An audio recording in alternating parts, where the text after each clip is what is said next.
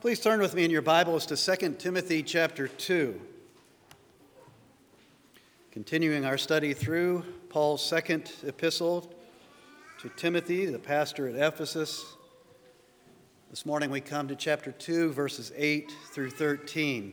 2 Timothy 2, beginning in verse 8 and reading through verse 13. Please give your attention to God's word. Remember Jesus Christ, risen from the dead, the offspring of David, as preached in my gospel, for which I am suffering, bound with chains as a criminal. But the word of God is not bound. Therefore I endure everything for the sake of the elect, that they also may obtain the salvation that is in Christ Jesus with eternal glory. The saying is trustworthy. For if we have died with him, we will also live with him. If we endure, we will also reign with him. If we deny him, he also will deny us. If we are faithless, he remains faithful, for he cannot deny himself. Last week, as we looked at the first 7 verses of chapter 2, we saw that Paul had his deep concern to encourage Timothy, to enable him to fulfill his mission. We talked about his mission being to point others to Christ and to teach them to walk as disciples of Christ, to preach the gospel and to teach people to live in the gospel. But as we know, Timothy struggled. He was often had to be encouraged. We see it in both the letters that Paul wrote. And last week we saw how he used 3 examples for Timothy to think about as he pursued his ministry, as he pursued his calling in life. He put before him the image of a soldier trying to please his commanding officer. And then secondly, he told him to think about an athlete that was struggling to win the crown. And then thirdly, he talked about the farmer who worked hard to bring in the harvest. And he tells Timothy to think about these images in relation to his own ministry, which outwardly will look very different from all those callings, but at its very core was very similar. And one of the things that's common to all 3 of those pictures, a soldier, an athlete, and a farmer, is that they all expect to face hardship in order to be successful in what they're doing. They all expect hardship. The soldier expects pain and deprivation in both his training and in his going to battle. The athlete expects to give up comfort and ease and earthly pleasures in order to excel at what he does and to win. The farmer expects long days of hard work under a beating sun in order to bring in the harvest. All of these people would expect failures and frustrations along the way to success. And so what Paul is trying to say to Timothy, and therefore also saying to us in whatever our calling is in life, and we all share the common calling, remember, to point people to Christ and to help them learn how to walk in the ways of Christ, to share the gospel and teach people to live in the light of the gospel. He's telling all of us to expect and endure hardship as we pursue those goals. No pain, no gain is the message that Paul often gives to Timothy. It's really a core message of his entire ministry. If you remember, go back to Acts 14, where it described one of Paul's missionary journeys in this way. It said he went from church to church, strengthening the souls of disciples, encouraging them to continue in the faith, and saying that through many tribulations we must enter the kingdom of God.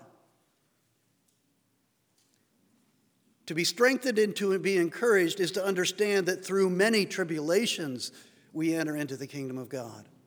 Paul was not a health and wealth preacher. Do you expect hardship in your calling? Do you expect difficulties, frustrations, even failures as you pursue what God has called you to do. I think that's one of the problems in this comfortable, prosperous society that we live in, is we don't expect hardship. And then when hardship hits us, we complain and moan like it's something we don't deserve, like something that's been thrust upon us that we shouldn't have expected. Jesus promised us in Mark 13:13, "You will be hated by all for my name's sake, but the one who endures to the end will be saved." That is what we're called to in this world. We see something by faith that the world cannot see. We live for goals that the world does not care about or even understand. And to the degree that they do understand them, they hate them and stand opposed to them. It's a hard life. I think we struggle. Of course, we're talking about opposition to our faith. And when we think about persecution, I think we struggle because when we hear the word persecution, what comes to mind are the great martyrs of church history being tied to a stake and burned as they profess their faith, or people getting their heads chopped off, or even Pastor Brunson serving in prison in Turkey for years because of his faith, because of his preaching of the gospel. That's what we think of when we think of persecution. But I think if you look at Scripture, persecution is actually a much broader category than that. And I think that every Christian will face opposition for their faith, whether from within our family, from within our friends, our co-workers, our neighborhood, or the culture at large. We will face opposition for our faith. I think one of the ways that's helpful to think about what persecution is it's anything that brings difficulty into your life because Jesus Christ is Lord of your life. Anything that you have to face in life that is hard because of your relationship with Jesus Christ. That is, in a very real sense, suffering for the gospel.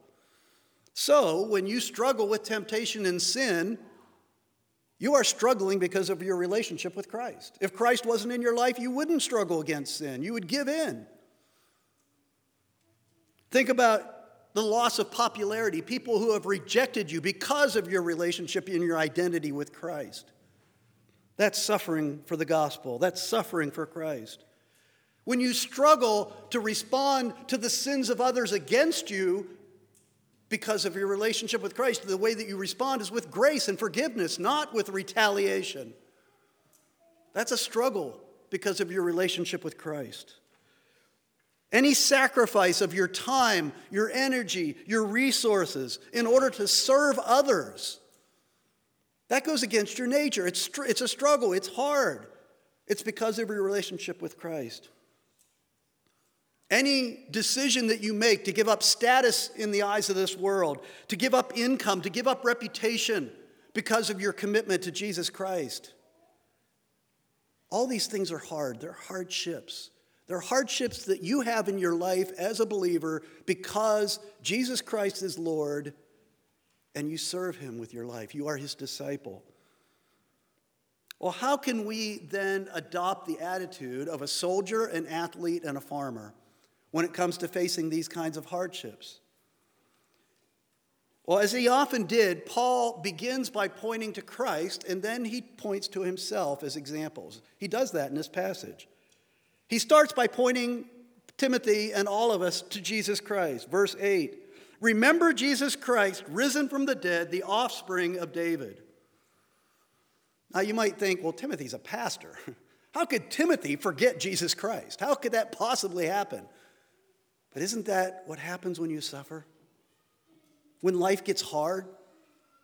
Isn't it so easy in the midst of hardship and trial and difficulty to forget Jesus Christ? To get caught up in your suffering, your grief?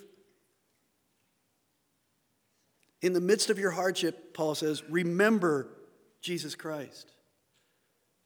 Struggles, we talked about in struggles, it strengthens our faith, but that's because, first of all, it shows how weak our faith is. And having a weak faith means losing sight of what is true and who is true. Forgetting Jesus Christ. Paul says, remember Jesus Christ, risen from the dead, the offspring of David.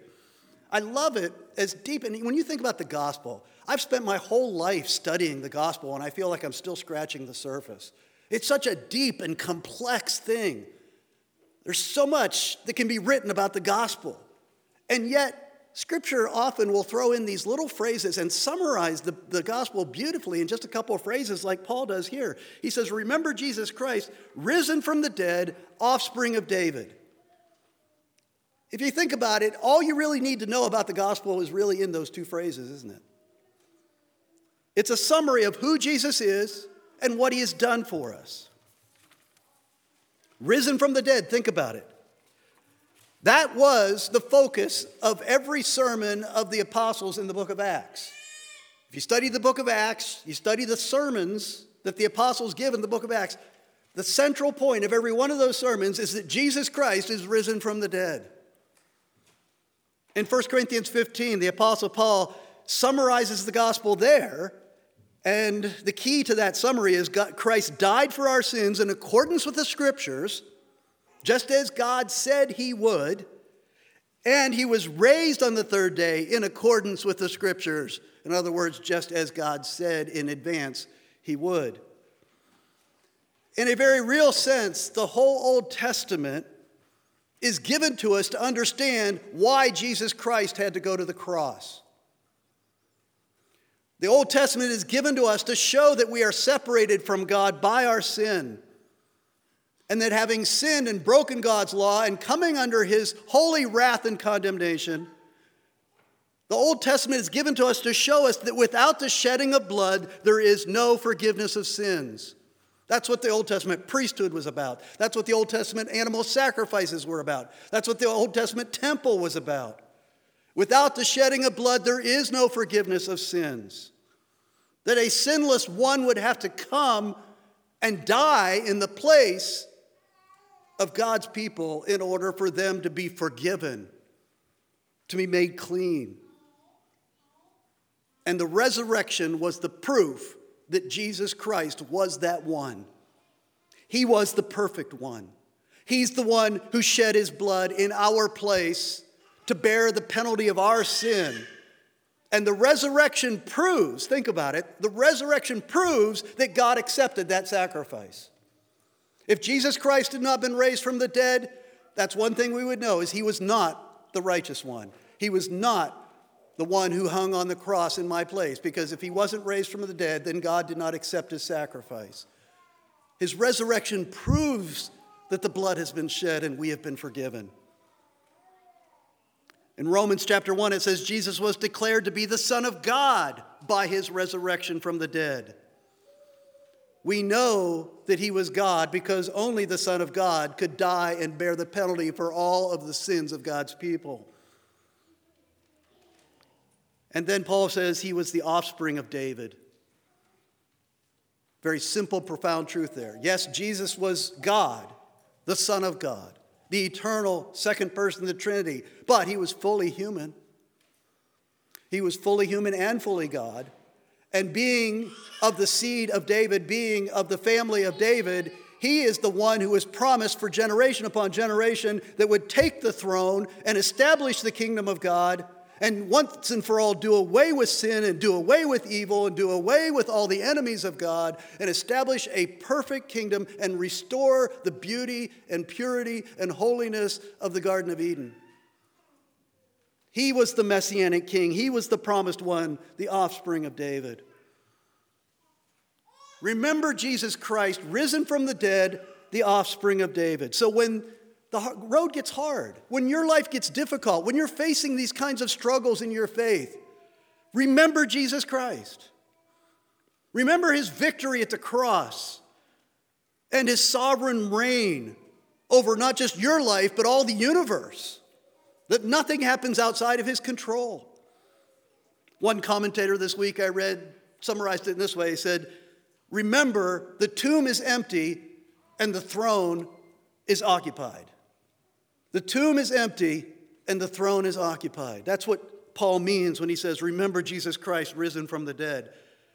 That's why he summarizes all the depth and all the profound and amazing things that Paul says about the gospel in the book of Romans. He summarizes it in this wonderful climactic passage at the end of Romans 8 where he says this, "What then shall we say to these things? If God is for us, who can be against us?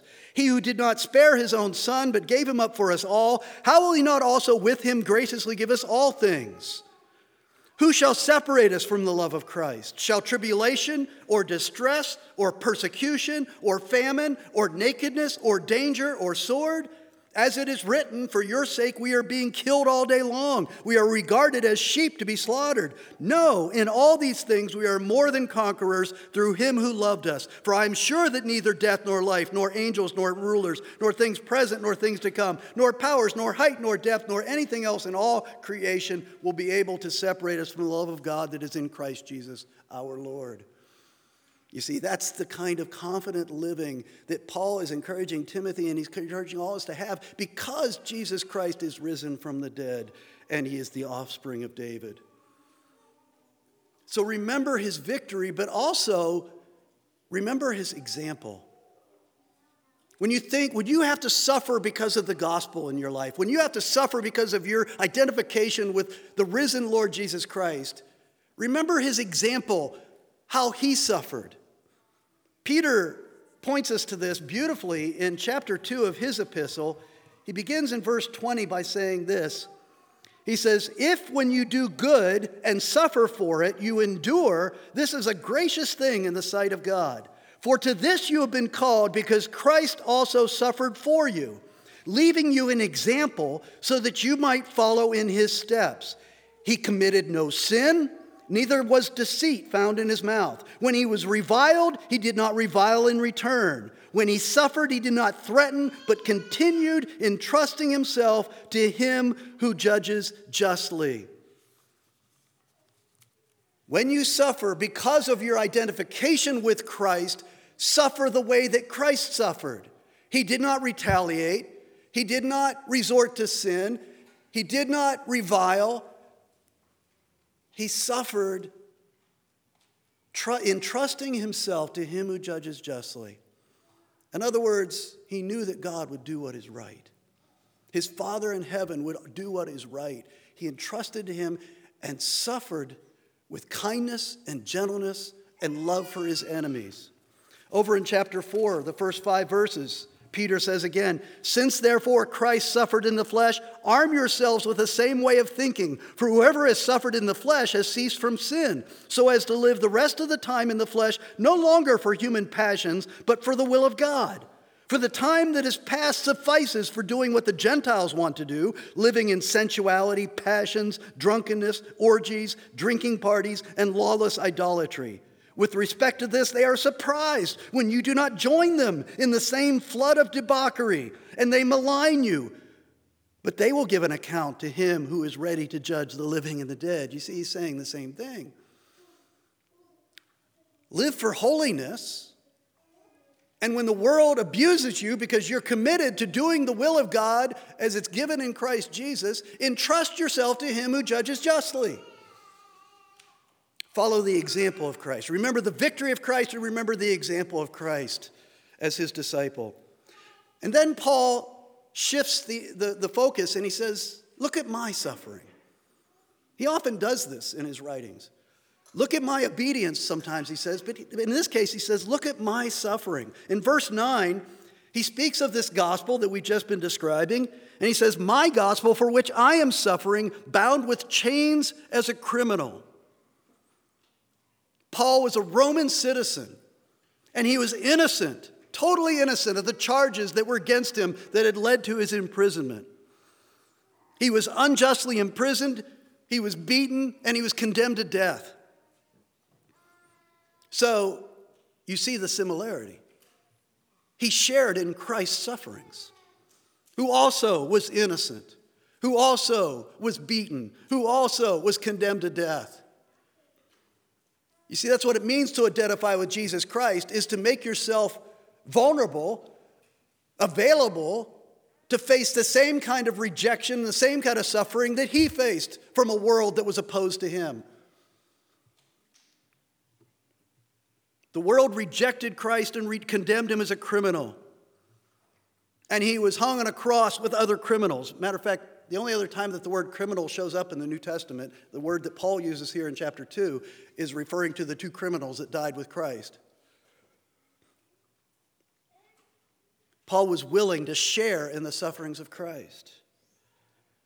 But the important thing that Paul wants us to remember is not to feel sorry for him and all that he went through. What he wants us to remember is what he goes on to say here, but the word of God is not bound. The world can confine us. The world can muzzle us. The world can banish us. The world can kill us. But it cannot stop the spread of the word of God. There is no country on earth that has tried harder to stomp out the church and stop the spread of the word of God than the nation of China in the last several generations. Matter of fact, at the beginning of this year, the only place you could buy a Bible if you were in the land of China was online. But then I heard in April that they actually shut down that so that you couldn't even buy a Bible online in China. And yet, what they tell us is there's 10,000 people every day that are making new professions of Jesus Christ, of their Lord and Savior in the nation of China. And that by the year 2030, there will be 250 million professing Christians in the nation of China, which will make it the country with the most Christians on earth, more even than America. The Word of God is not bound. And God uses the suffering of his people to advance the kingdom and to advance the spread of his word.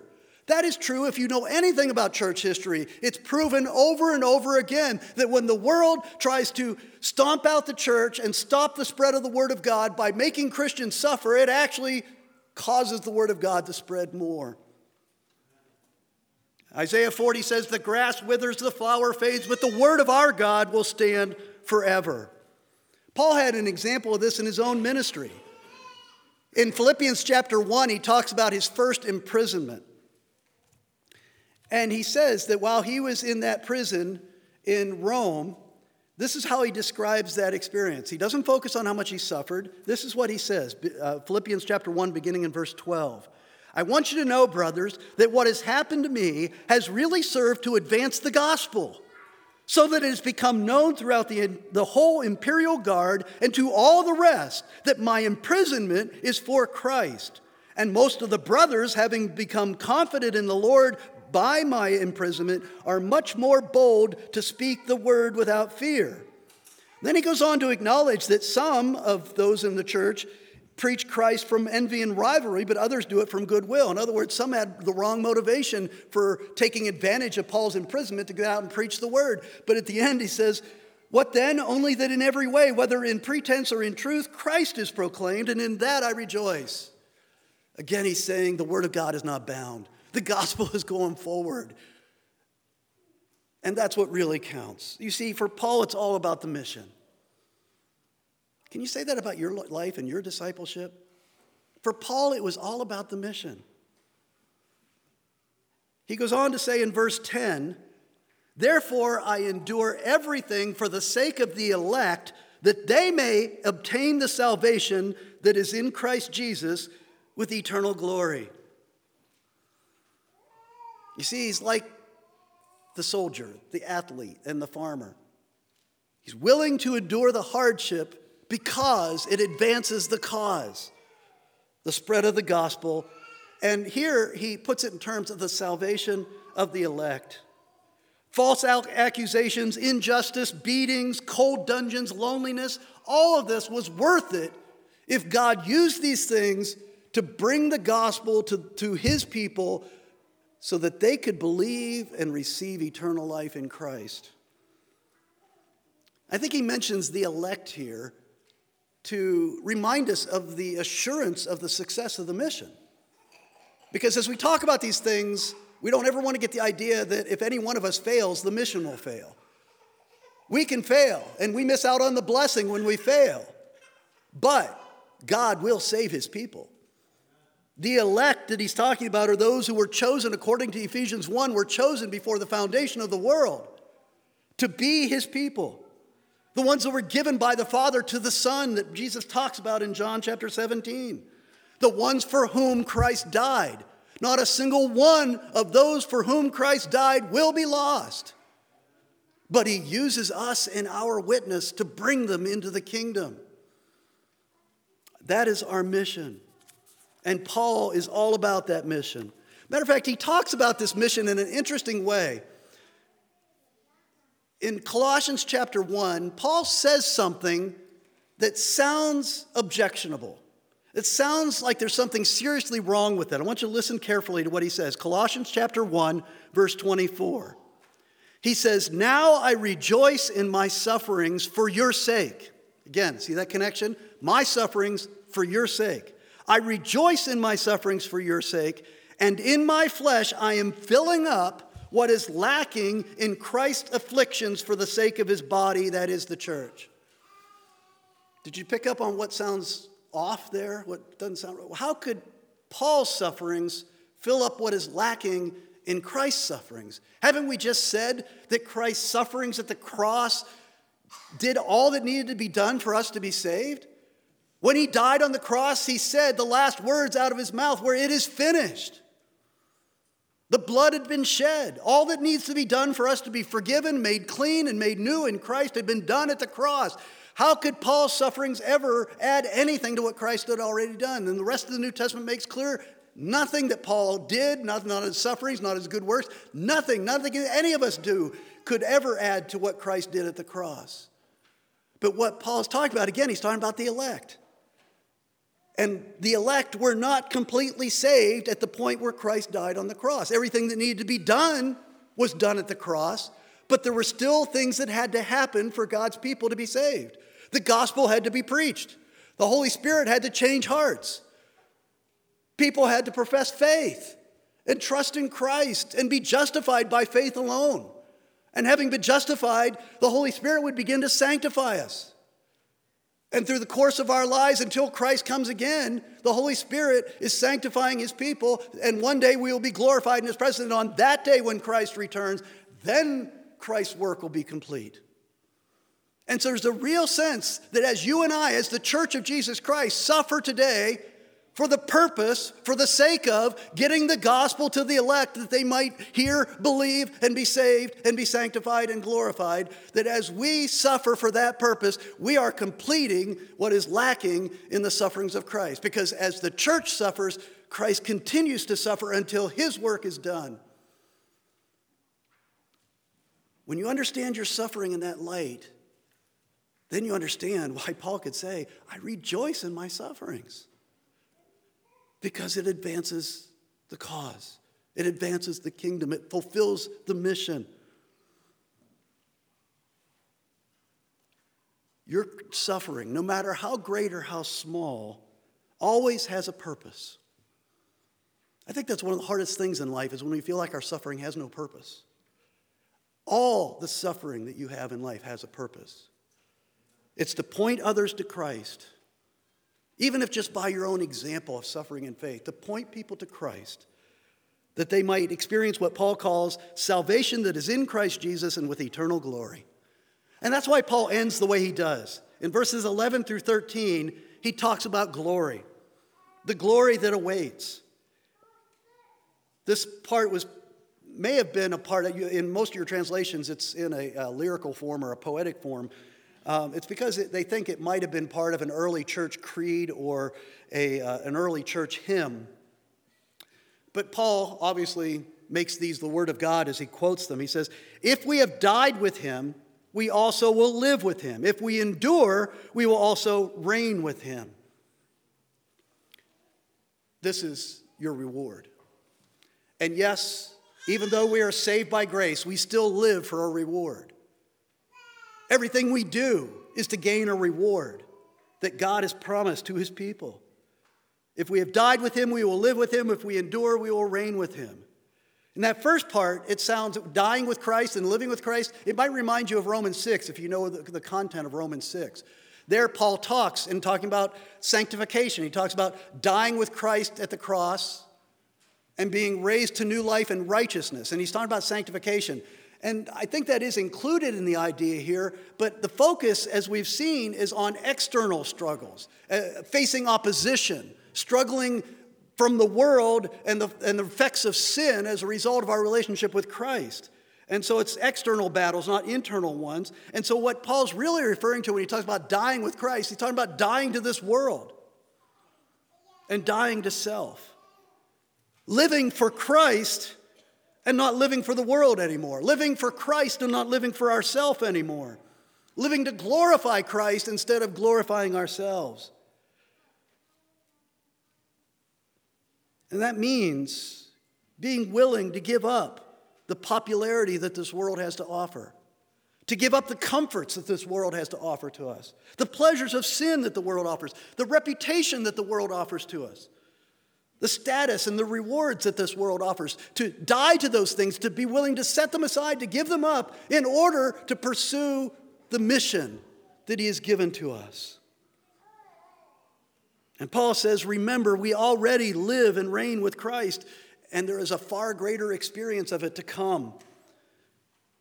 Paul describes this way of living the Christian life in Colossians chapter 3 when he says, if then you have been raised with Christ, seek the things that are above where Christ is, seated at the right hand of God. Set your minds on things that are above, not on things that are on earth. For you have died, and your life is hidden with Christ in God. When Christ, who is your life, appears, then you also will appear with him in glory. If you have died with him, you will live with him. If you endure, you will reign with him. This is why we do what we do. But then there's a warning, if you'll notice, to deserters of the kingdom. He says, if we deny him, he will also deny us. There are some who think that they are elect, act like they are elect. They're part of the church, they profess faith, but they're not truly born again, and they'll prove so by one day walking away and falling away from the faith. They will not endure the suffering for the gospel. Jesus talked about these people when he told the parable of the seeds and the sower. And these are the people who were like the seed that was sown on rocky soil. Jesus described those people saying they endure for a while, and when tribulation or persecution arises on the account of the word, when tribulation or persecution arises on account of the word, immediately they fall away. And to those who are like Judas, who, as Hebrews 6 describes, are like those who taste the goodness of the word of God and the powers of the age to come and then fall away. There's a warning here. If you do not endure in the face of suffering, then you will be denied by the Lord Jesus Christ when he comes again. Paul says, if we are faithless, he remains faithful, for he cannot deny himself. And some have actually interpreted that last phrase to mean that if we fall away, if we reject Christ, if we deny Christ, he is faithful to his gospel promises and he will save you anyway. But that's not at all what he's saying. He's saying, just as he's faithful to his promise to save those who have faith and endure in faith until he comes again, he is also faithful in his promise to judge those who reject him and deny him. And so those deserters will receive the fulfillment of Christ's promise when he said in Matthew 10:33, whoever denies me before men, I will also deny before my Father in heaven. Or in Luke 9:26, when he says, whoever is ashamed of me and of my words in this adulterous and sinful generation, of him will the Son of Man also be ashamed when he comes in the glory of his Father with the holy angels. Those who deny him will hear him say on that day, depart from me, you cursed, into the eternal fire prepared for the devil and his angels. And so this passage, which is meant to encourage Timothy, is also given as a warning to those who, unlike Timothy, would fall away when life gets hard, when the cost of discipleship starts to set in. And I think it's a good time for us to ask the question, does my relationship with Jesus Christ make a difference in my life? Am I paying a cost? Is my life harder because of my relationship with Jesus Christ? Sometimes when you look at your life in light of that, you realize, you know what? I don't live that much differently than the world. I'm not paying much of a cost for my faith. Like Christians, or as Christians, like soldiers, athletes, and farmers, we are to expect our mission to be long, hard, and painful. The Scriptures promise us that. But the Scriptures also promise us that the joy in the journey and the reward at the end make it much more than worth it. John 14:33 says, Jesus said to us, "In the world you will have tribulation, but take heart, I have overcome the world." Because Jesus Christ is risen from the dead, he is the offspring of David, we know that he will be faithful to his promises. If we believe the promise, that if we have faith in him, we are forgiven, we are given eternal life, and he will complete the good work that he began in us. We will endure, and we will receive eternal reward at the end. And it's that eternal reward that makes the whole mission worth it. There's an old gospel song that I heard when I was a brand new Christian. The version I heard was the Andre Crouch version. But the title of the song was, "If Heaven Was Never Promised to Me." And one of the lyrics of that song go on to say, "If heaven was never promised to me, it's been worth just having the Lord in my life." And I do like the sentiment, and it very much appealed to me. For years, I just rejoiced in what that was saying, is that my life is so much better because I have a relationship with the risen Lord Jesus Christ. And I would never want to go back and live the old life that I used to live. And so I rejoiced in that. But then I realized, and actually John Piper in his book, Desiring God, pointed out to me that that song is actually wrong. That Paul would have a big problem with that song. Because listen to what Paul says in 1 Corinthians 15. He says, "And if Christ has not been raised, your faith is futile and you are still in your sins. If in Christ we have hope only in this life, or in this life only, we are of all people most to be pitied." What Paul is saying is, if Christ is not risen from the dead, and if we don't have eternal life, if we've not been forgiven because of his resurrection, and if we don't have eternal life, then we are missing it. Because the Bible says if Christ is not risen, if God doesn't have a plan of salvation, the Bible says over and over, then eat, drink, and be merry, for tomorrow you die. Because the only reward, the only happiness, the only good things you're going to get are what you can get in this fallen world. You see, we live for the life to come. We live for the resurrection. All of our reward is there. And we're dying to earthly rewards. We're setting aside the blessings of this life so that we can have eternal life with Christ. And if that's all a myth, if that's not true, then Christians are the most pitied people on earth.